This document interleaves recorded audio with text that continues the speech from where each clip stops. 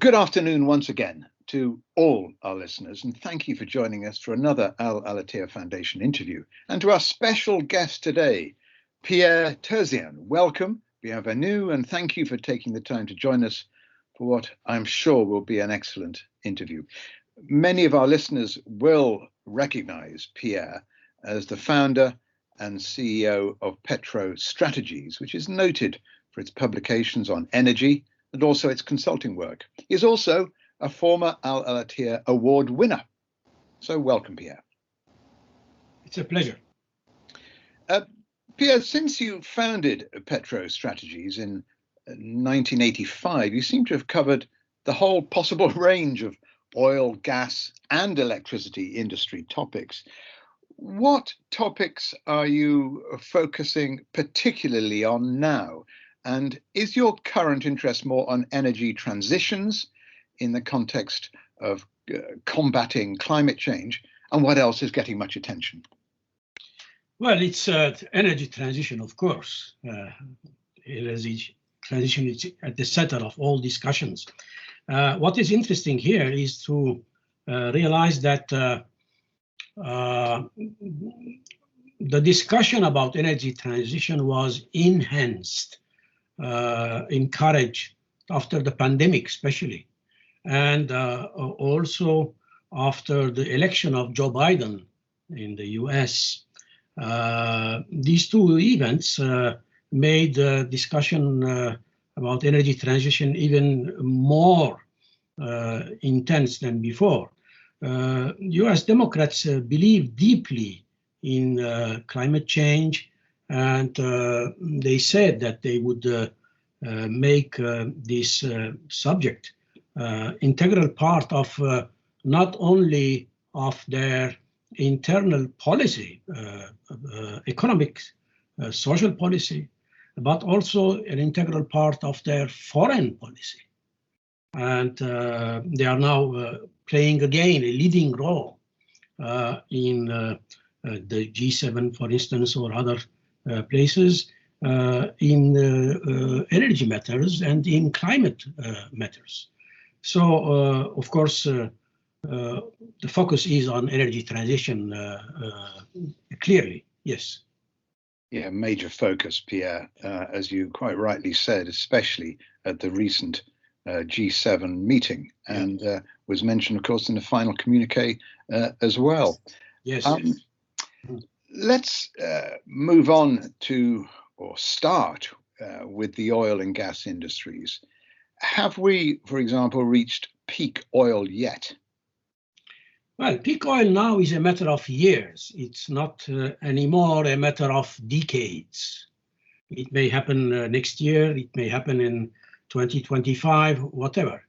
We will definitely meet peak oil sometime before 2030, it seems. So this is a big change.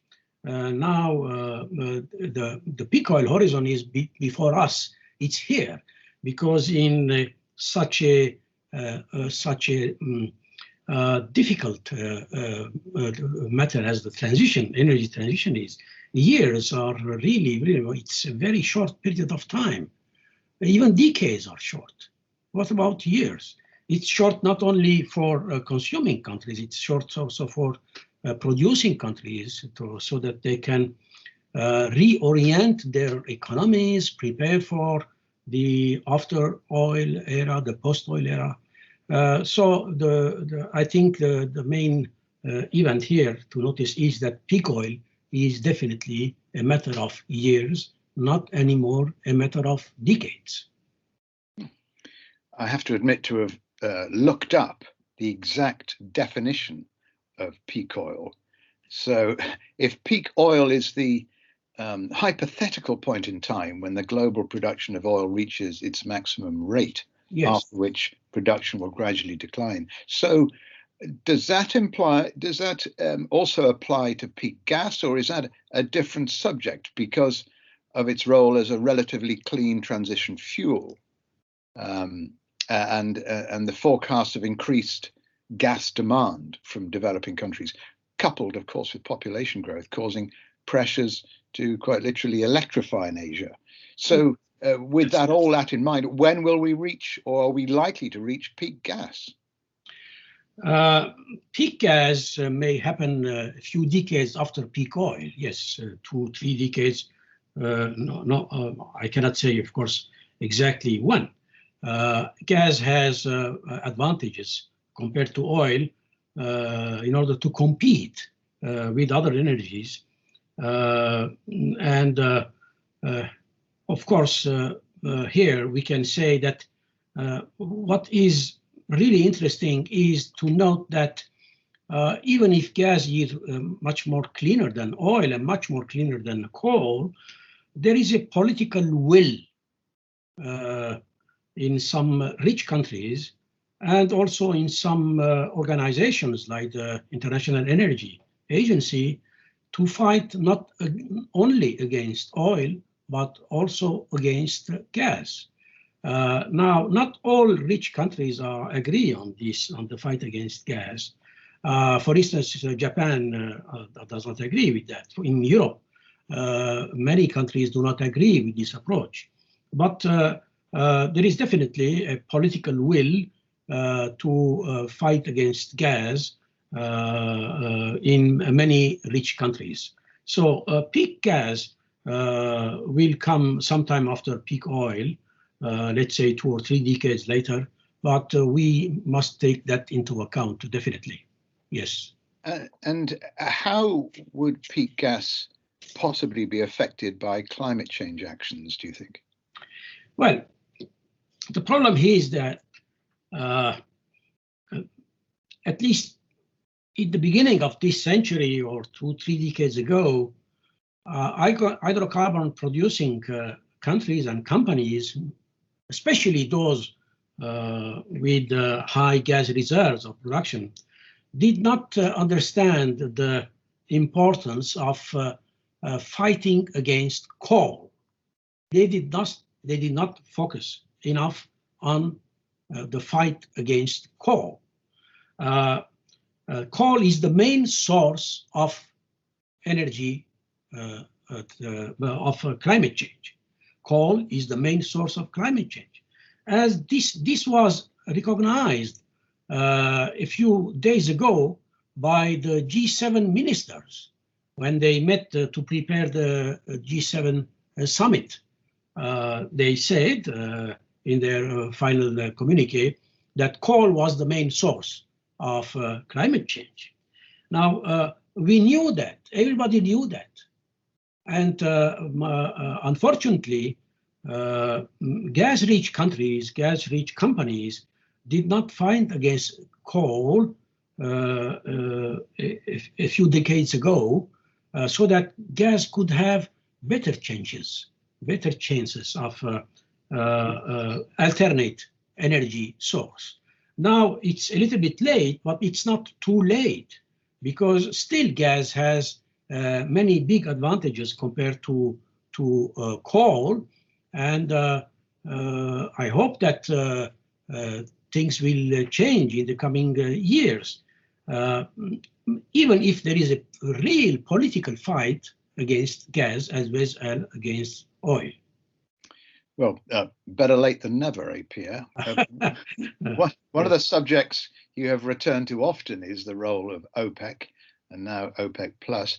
How do you see OPEC's role changing over the coming year, or will it just gradually lose relevance? Well, I started following OPEC matters when I was a student at the university. So that's in the early 1970s. And after that, many things happened, wars, revolutions, etc. And sometimes people used to talk about the end of OPEC. Will that be the end of OPEC? For instance, the war between Iraq and Iran, etc. I never believed that it would be the end of OPEC, because all these countries needed OPEC because they needed oil revenues, and they couldn't have oil revenues, they couldn't defend oil revenues without OPEC. So I always thought and wrote in Petrostrategies that OPEC would survive. Now I think that there is a real danger for OPEC. With peak oil before us, the situation will change completely. When consumption of oil will start declining sometime during the 30s, next decade, let's say. Nobody can be more precise, I suppose. And then competition will start between countries having big oil reserves and wanting to produce these reserves, sell the reserves, especially because they will have, most of them will have the cost advantage. So they will not need OPEC anymore. On the contrary, they will be in competition against each other, while OPEC is a organization of cooperation, of market regulation, preserving the market equilibrium, etc. No, so yes, sometime during the 30s, I think OPEC will be in danger. Yes. Well, you've also written about the effect of more diversified energy sources on the rentier, the commodity-rich economies. Are difficult times coming for these economies, or will their low costs of production save them, do you think? Well, these economies, of course, can still rely on oil and gas. I cannot see them closing the fields while they have huge reserves. They will still use it. But it will be difficult because there will be a whole international environment imposing some limits on producing and consuming coal, gas, and oil. So they will have to switch more and more to clean energy sources. Some of them have started, some have not. And it's interesting to see that the countries that have started, I'm talking about oil and gas producing countries, right? It's interesting to see that countries that have started to diversify their energy sources with nuclear energy, solar especially, are those countries which seem to be more prepared for the post-oil era than the others. The most vulnerable countries are at the same time the countries which are not diversifying not only their energy mix, but they are not diversifying their economies. Now, some of them have historical reasons, like, for instance, if we take Iraq and Libya, Iraq is a destroyed country. Wars, sanctions, it's a destroyed country, right? When I was in the university, again, I remember this period of time, Iraq was a developing country, really a country which was on the road for development. But after the wars, things have changed. 3 big wars. Now let's take Libya, which is a more recent case, but with civil war, many destructions. That's also a very vulnerable country now. Take other countries which are not diversifying their economies, not diversifying their energy mixes, like Nigeria. Nigeria was a very rich agricultural country before oil. Venezuela, because of political instability. Azerbaijan, because they don't have a diversified economy. Kazakhstan, etc. So interestingly, these countries are not diversifying these economies and not diversifying their energy mixes. Now, we talked a little about green futures. Major international oil companies, I would think pretty much all facing major challenges from their shareholders to persuade them to curb their emissions and become more climate friendly. Can you comment on this and tell us how you think this may force a response from national oil companies as well? Well, the world is a real fact, and the world in which we are living is led by rich countries, developed countries, not only in terms of economic development, but in terms of think tanks, new ideas, elaborations, new technologies. They are leading the world. They are leading the subjects of discussions. They impose the subject of discussions. Yes, NOC is producing countries in a weak position. Take the latest example of the IEA report on so-called net zero report. That this is what we must do if we want to limit climate change in accordance with the Paris Agreement. For the first time, the IEA, which until that time played a hidden political role, started playing an openly political role. So openly political that many member countries protested against it. Of course, producing countries also protested. But really, I'm not very optimistic. I'm not very optimistic that things will change. Some oil-producing countries, some oil-producing companies have a chance, have a probability, but not all of them. Not all of them. Right. Well, let's move on to hydrogen, which is being talked about, as you know, as the new so-called, in inverted commas, clean fuel. It's a conversion, is a conversion to a hydrogen economy possible, perhaps for difficult industries which require high temperature energy. And when do you think it will make true financial sense for companies to invest in green hydrogen? And what will be the factors that drive those investments? Hydrogen is a new era for a new research topic. It's not yet mature. Many people do not know that hydrogen is not a source of energy. It's an energy vector, like electricity. Electricity is not a source of energy. Right?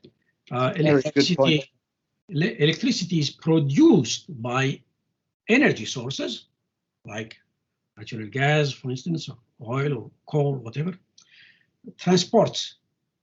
And then when we consume it, it converts back to energy. It's a vector.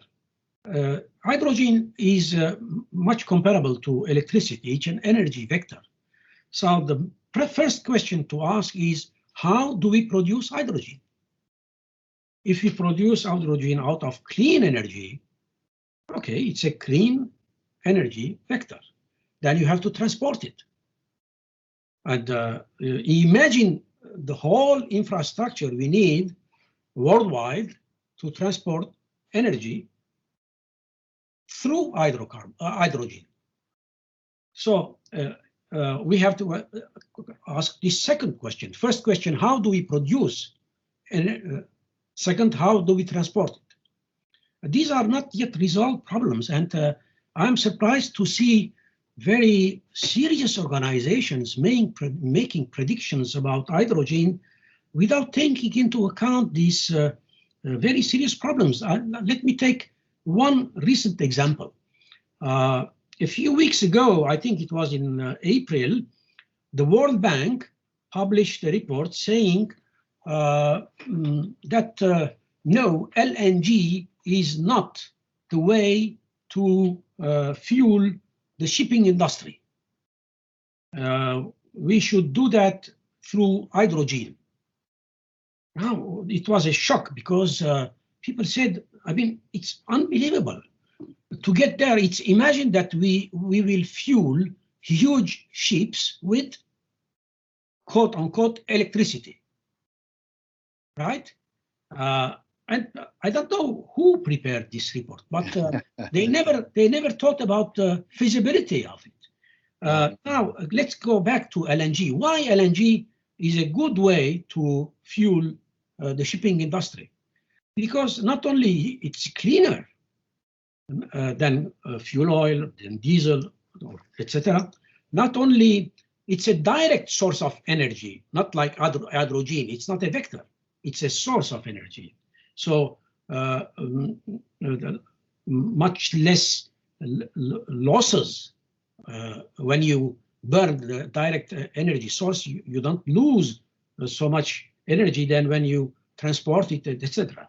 And then there is a very interesting case. People are now working on carbon capture and storage and liquefaction from LNG on ships used to fuel the shipping industry, and then put this CO2 in depleted gas fields, etc.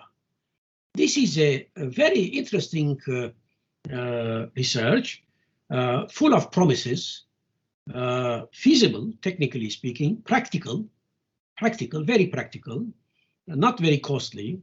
And I'm sure that when the International Maritime Organization will be obliged to impose some sort of taxation on the CO2 in the shipping industry, this alternate way of fueling shipping industry will get many big advantages. So even very serious organizations, when it comes to hydrogen, make very surprising mistakes. Yeah. Well, I mean, do you expect hydrogen produced by green electricity will one day become possibly a reserve fuel, rather like a grid battery? It can complement other energy or fuels. It can be useful in light transportation. It can be useful in even aviation for planes, but there are limitations, as I said, because of the fact that it's a vector, not a source, because we need huge grids, accommodation. So the hydrogen will definitely play a role, but it will take time, a lot of time, and it will be a limited role, I think. You've worked or consulted with various national organizations and governments to produce national energy plans. Perhaps as we move towards COP26 and the difficult energy transition timetables, various governments are re-looking at their plans. What advice would you give them at this time? Well, the first and most important thing is to keep in mind energy supply security. This is the most important thing. Planning on energy needs, first of all, to keep in mind that we must secure energy supply as clean as possible for the longest time possible, at the lowest cost possible, etc. If we forget that, we go into trouble, big troubles. It may be economic problems, social problems, and even political problems. So when I see this hurry, the people hurrying to find new transition ways, new energy transition ways, without taking into consideration this important factor, which is energy security, supply. Sometimes I'm saying, where are we going? I mean, it's very dangerous. Let's take a new case. A few days ago, I heard in Germany, the leader of the Green Party, and according to some polls, I mean opinion polls, she has a chance of being the next chancellor to succeed to Mrs. Merkel. Well, she said, if we are elected, we will get to net zero by 2035. That's 13, 14 years. Well, it's impossible to do. Yes, but never forget how cheap politicians' promises always are. I mean, it's in a country like Germany. When you hear things like that, you think that energy transition, climate change, is not anymore a scientific matter.